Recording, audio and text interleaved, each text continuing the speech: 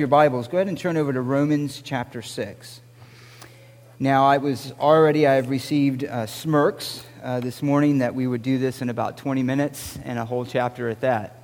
But we obviously aren't going to go into details, but I do want to look at the big picture here in this glorious chapter where Paul uses the metaphor and the symbolism of baptism to be reminded of what it is that we again are celebrating and doing this morning. And especially for those of you who are not familiar maybe with the gospel, or if there's anyone who's never quite thought about why do we do this thing? Why do Christians stand in the water and get wet and come up out of the water?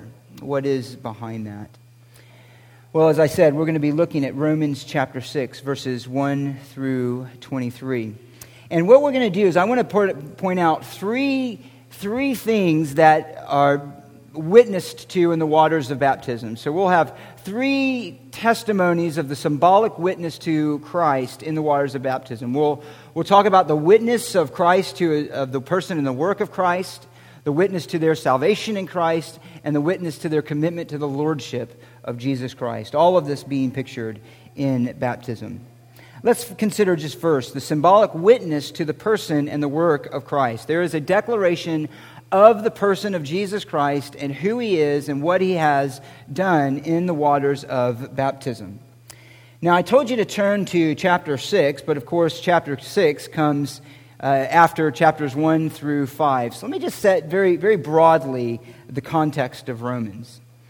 From Romans 1 to chapter 3, Paul, the writer of the book, under the inspiration of the Holy Spirit, is establishing the gospel. As a matter of fact, he said his purpose in writing is so that he might declare the gospel to those who are in Rome, the gospel which is the power of God for salvation to those who believe, to Jew and Gentile, to the Jew first and also to the Greek.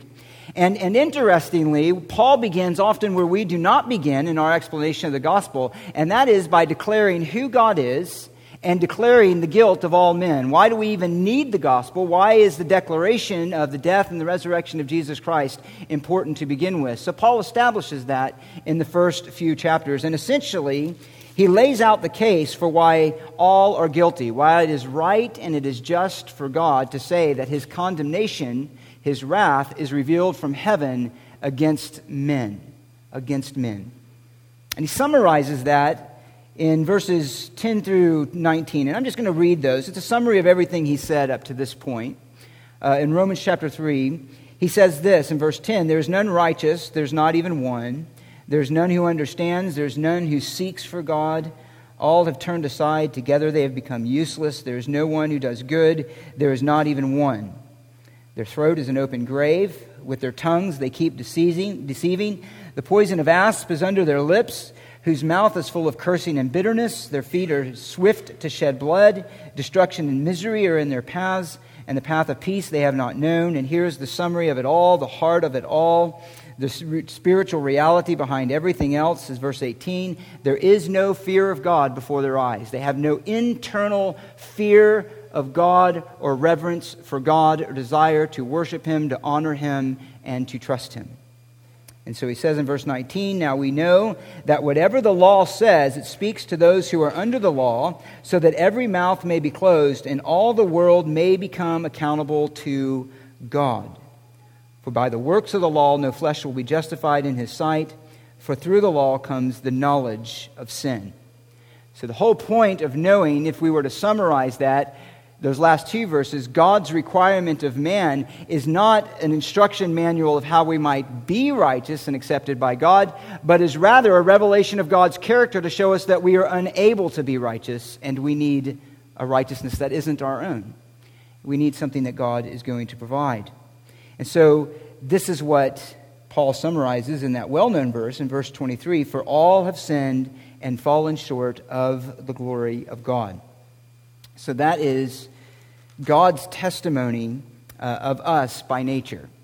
We come into this world not as innocent. We do not come into this world as neutral in terms of sin and our attitude towards God. We come into this world with a natural bent and affection against God and to go our own way. We don't have to be taught how to sin. We have to be taught about how to obey God through Jesus Christ.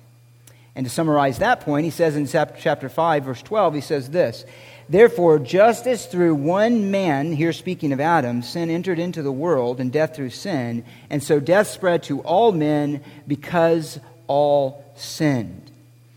So that's how you and I entered into this world, with this inner characteristic of rebellion, of disobedience to God, and in desperate need of God to do something. It is to say then, we come in here with a nature already set against God, and then our lives are just an outworking of that nature that show why God is just in his condemnation. Sin permeates every aspect of our being. That's the point. Not everybody expresses sin to the same degree, of course. Not everybody is a rapist and a murderer and so on and so forth. But it is to say this, that sin affects every part of your person, your whole person. It affects your mind, the way you think and that you reason. It affects your affections, your heart, and the things that you desire and the things that you want. And it shows in your life, in things that you actually do. You sin. Why? Because that's who you are by nature. And so Paul is establishing that right at the very beginning. And he does so because he wants to show the guilt of all people, to give a context for the person and the work of Jesus Christ. And so after he declares our sin, he says this in chapter 3, verse 21, "But now, apart from the law, the righteousness of God has been manifested, being witnessed by the law and the prophets, even the righteousness of God through faith in Jesus Christ for all who believe, for there is no distinction." He says later that God displayed Christ in verse 25 publicly as a propitiation. There's a big word. You probably have not used that in a sentence in the last week. The idea is simply this, is that in Christ and his death on the cross, God was through him averting his wrath. He was, through the death of Christ, through his suffering, he was taking his wrath, he was placing it on Christ, and then removing it from those who would believe in him.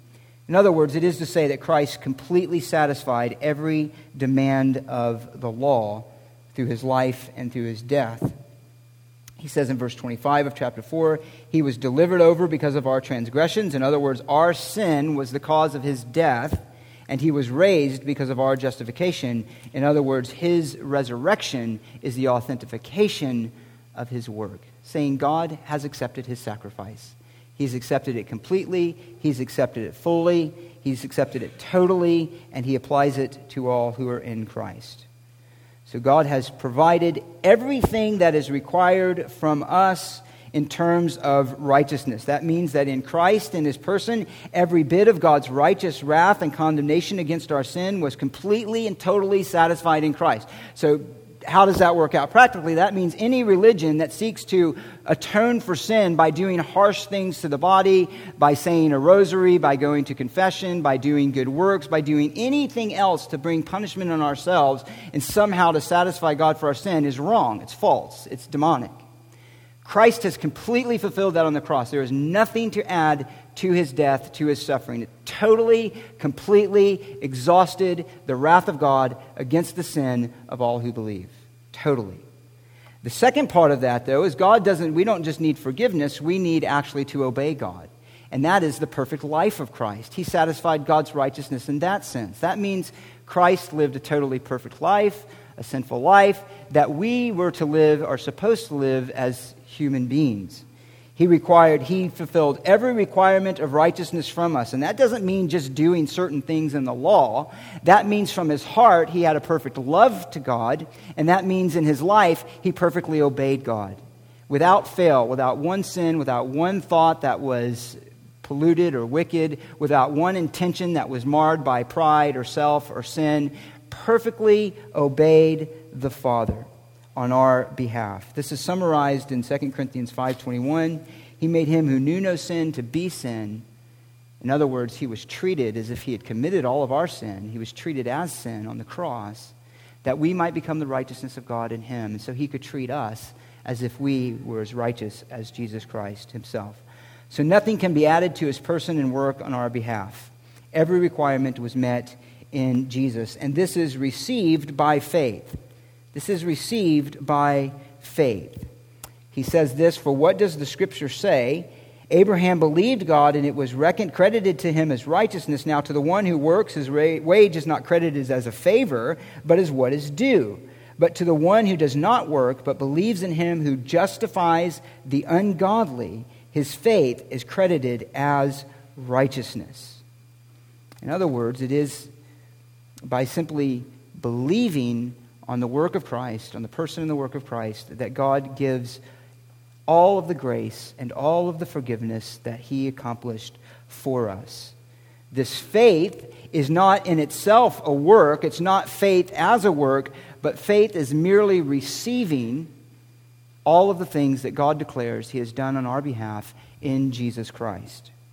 And this is what Paul is establishing at the beginning, that the dilemma to Adam's sin, the dilemma of man's corruption, the dilemma of our condemnation before God has been solved completely and totally in Jesus Christ. The promise that one would come to crush Satan on his head, destroy his works, in Genesis 3:15, has been fulfilled. It's done. It's complete.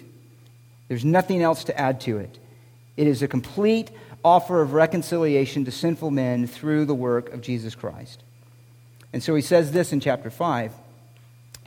"For if by the transgression of the one, Adam, death reigned through the one, much more those who receive the abundance of grace and of the gift of righteousness will reign in life through the one, Jesus Christ." He says in verse 21, "So that as sin reigned in death, even so grace would reign through righteousness to eternal life through Jesus Christ our Lord." Now you might say, why is that important for us to understand? Well, obviously because it's in understanding our sin and the work of Christ that we are led to faith, or to be led to faith in Christ. But there's something else that brings us into this chapter that happens in understanding this grace, or that can happen. And this is going to lead to the second point, the symbolic witness of the salvation of Jesus Christ.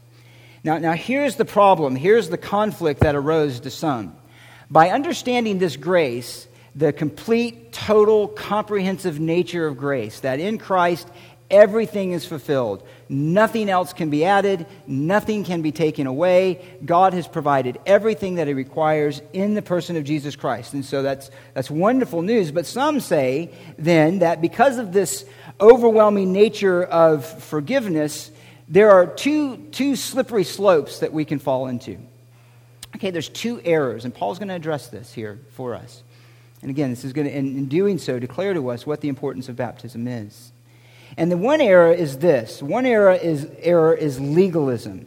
And in one form, legalism seeks to protect grace, this freedom of grace, with rules, with regulations. In other words, don't do this, do that. So if you're a Christian, and if you're going to believe in this grace, then it means you can't go to these places, you can't listen to this thing, you can't associate with these people, you have to do this, you have to do that, you have to read your Bible this many minutes a day, you have to pray this many minutes, you have to pray in this posture, maybe on your knees, you have to use this version of the Bible, maybe the King James only version.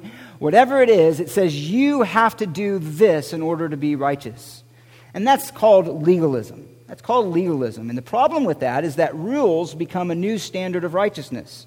If you obey these rules, you're righteous, and if you don't, then you're not. This is the error that the Jews fell into with their traditions, and he said, you've invalidated the word of God through them. And obedience to God, no longer then for the Jewish nation that was apostate, a means of loving obedience to God, of humble trust in God. It became a means of their earning their own righteousness. It actually cut them off from God and excluded them from grace. He talks about that in chapter 10, verse 3. He says, seeking to establish their own righteousness, they have rejected the righteousness of God, and therefore are perishing and will perish. Another error is this, and that is called licentiousness, which essentially feels that because grace is so free, because it's so complete, that the pursuit of holiness in the Christian life really isn't that important. You should maybe be holy, but sin is just not that serious of a threat to our soul.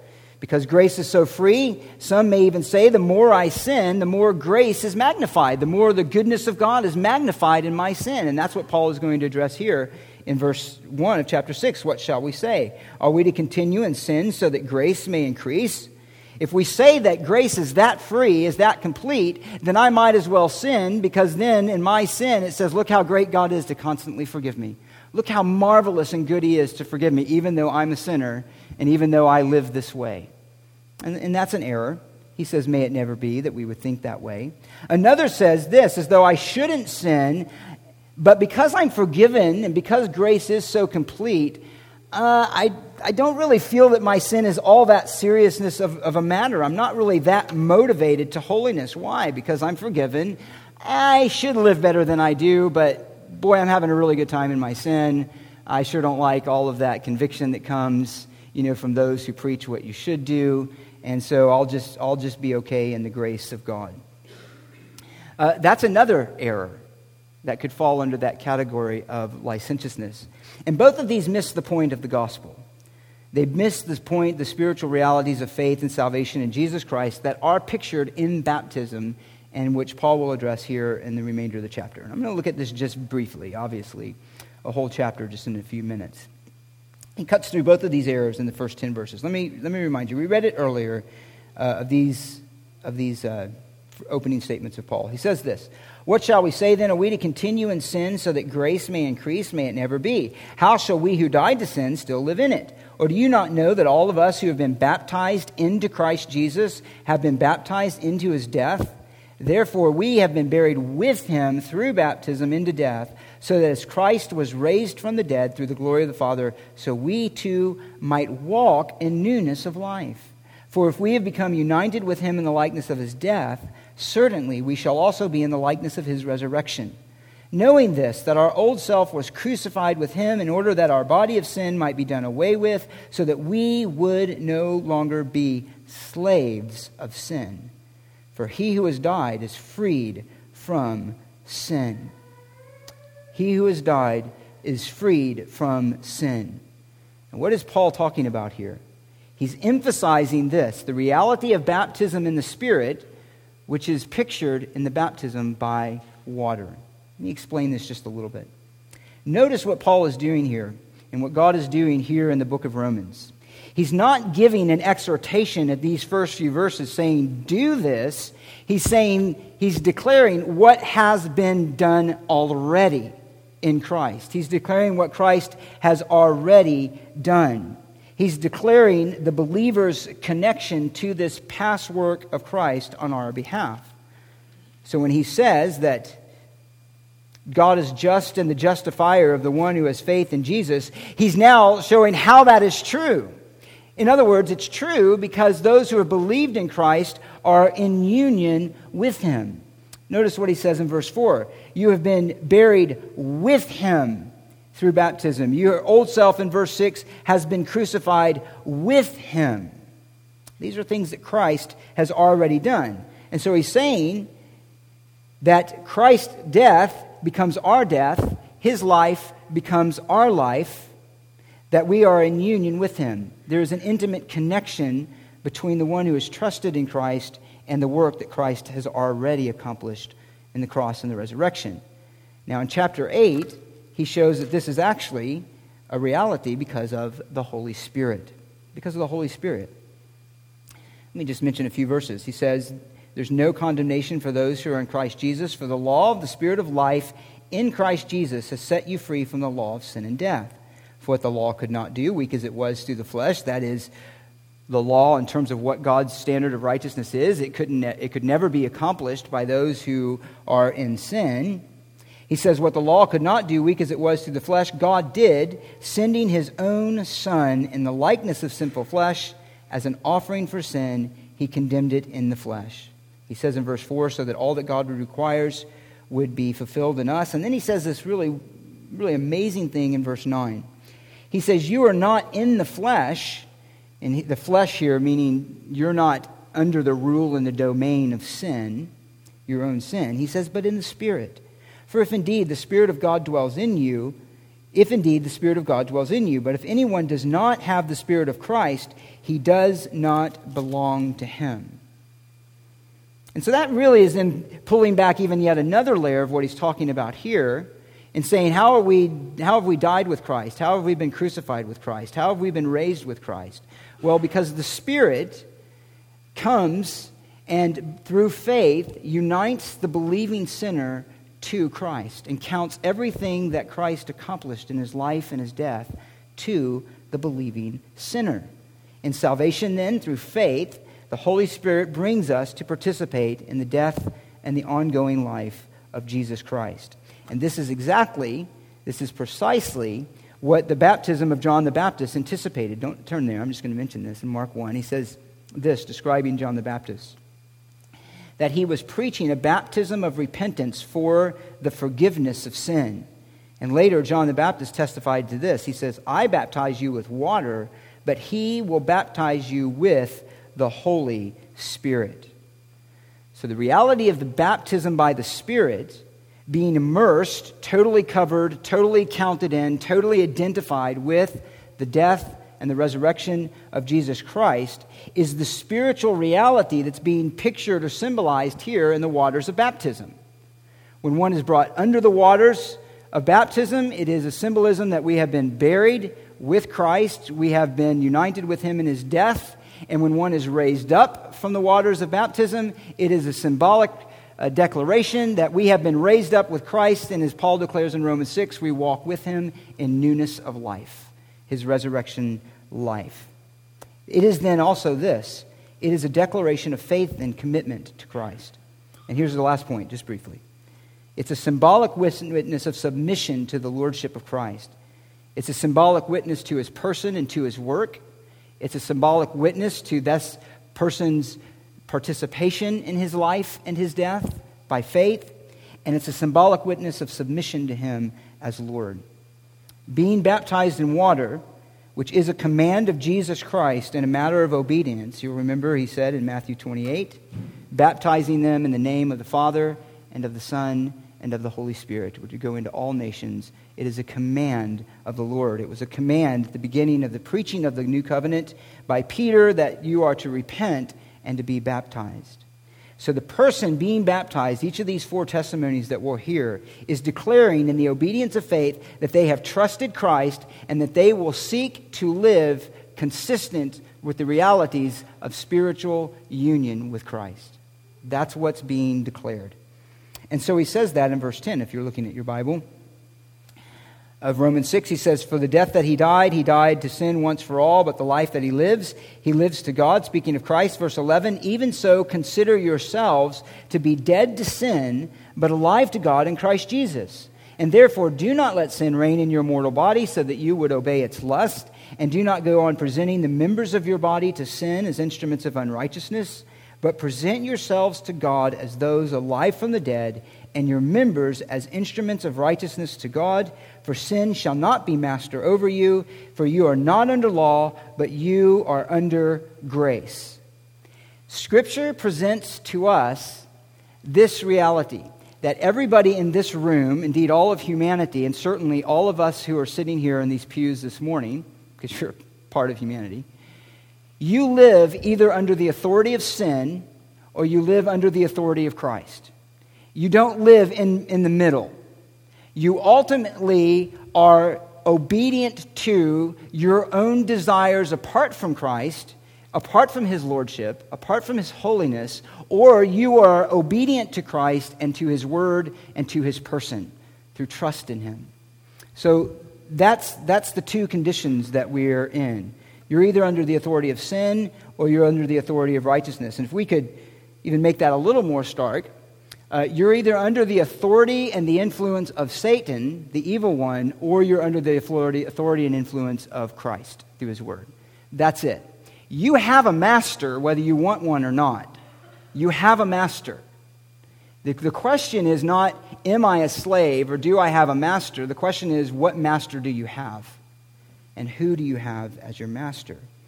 And so for those who are in Christ, he's saying, live consistent with your master, the Lord Jesus Christ.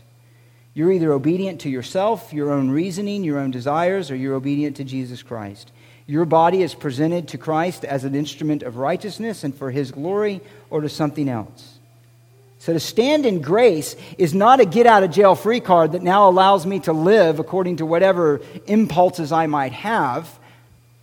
To stand in grace is to stand enslaved to the Lord Jesus Christ.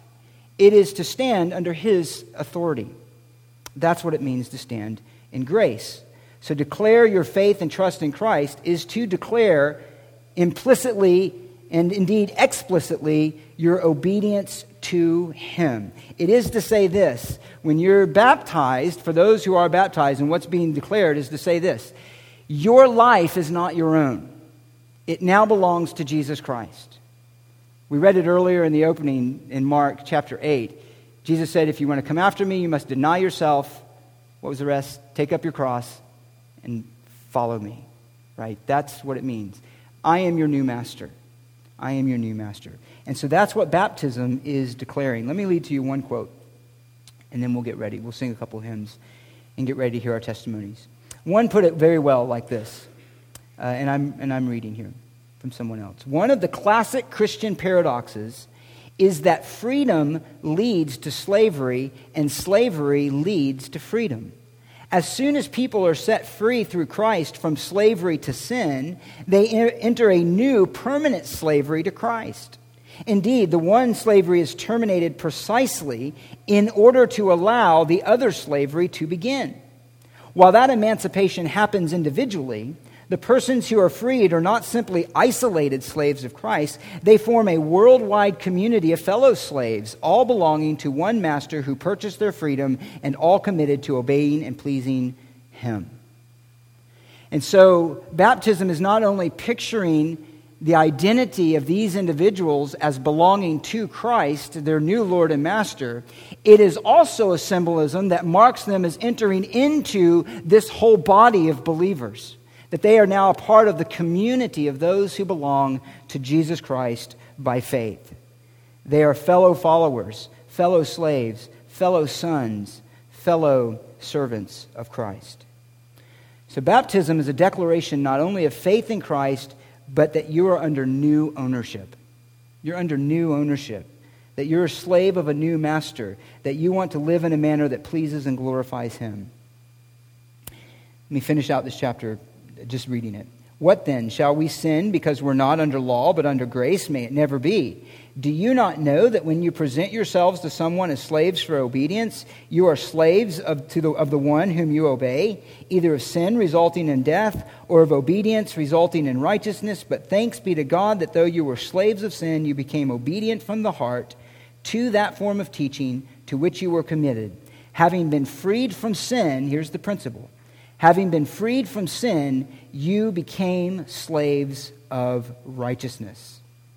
So if you're a slave of sin in verse 20, you can't do righteousness. If you're a slave of righteousness, that's the mark of your life, not sin. So these being baptized in water today are bearing testimony through the symbol of baptism to this, to the person and work of Jesus Christ. They're bearing testimony that they are in union with Christ by faith and by the Spirit. And they're declaring that their life has been submitted to Christ as Lord, and that they are going to pursue obedience to Him, that they are going to pursue sanctification, which is to be more holy, made like Christ. They are declaring that they belong to Jesus Christ, that they are no longer their own, but they have been purchased with a price, namely the death and the resurrection of Jesus Christ. So understand what is happening this morning and rejoice with them and us all as we hear their testimonies. So I'm going to pray, and then we'll sing a couple more hymns while we go to the back and change and get ready to be in the water, and then we'll hear these testimonies. So pray with me if you will. Father, we thank you for the glorious grace that you have provided in your Son, Jesus Christ. What you require from us, we are unable to give to you.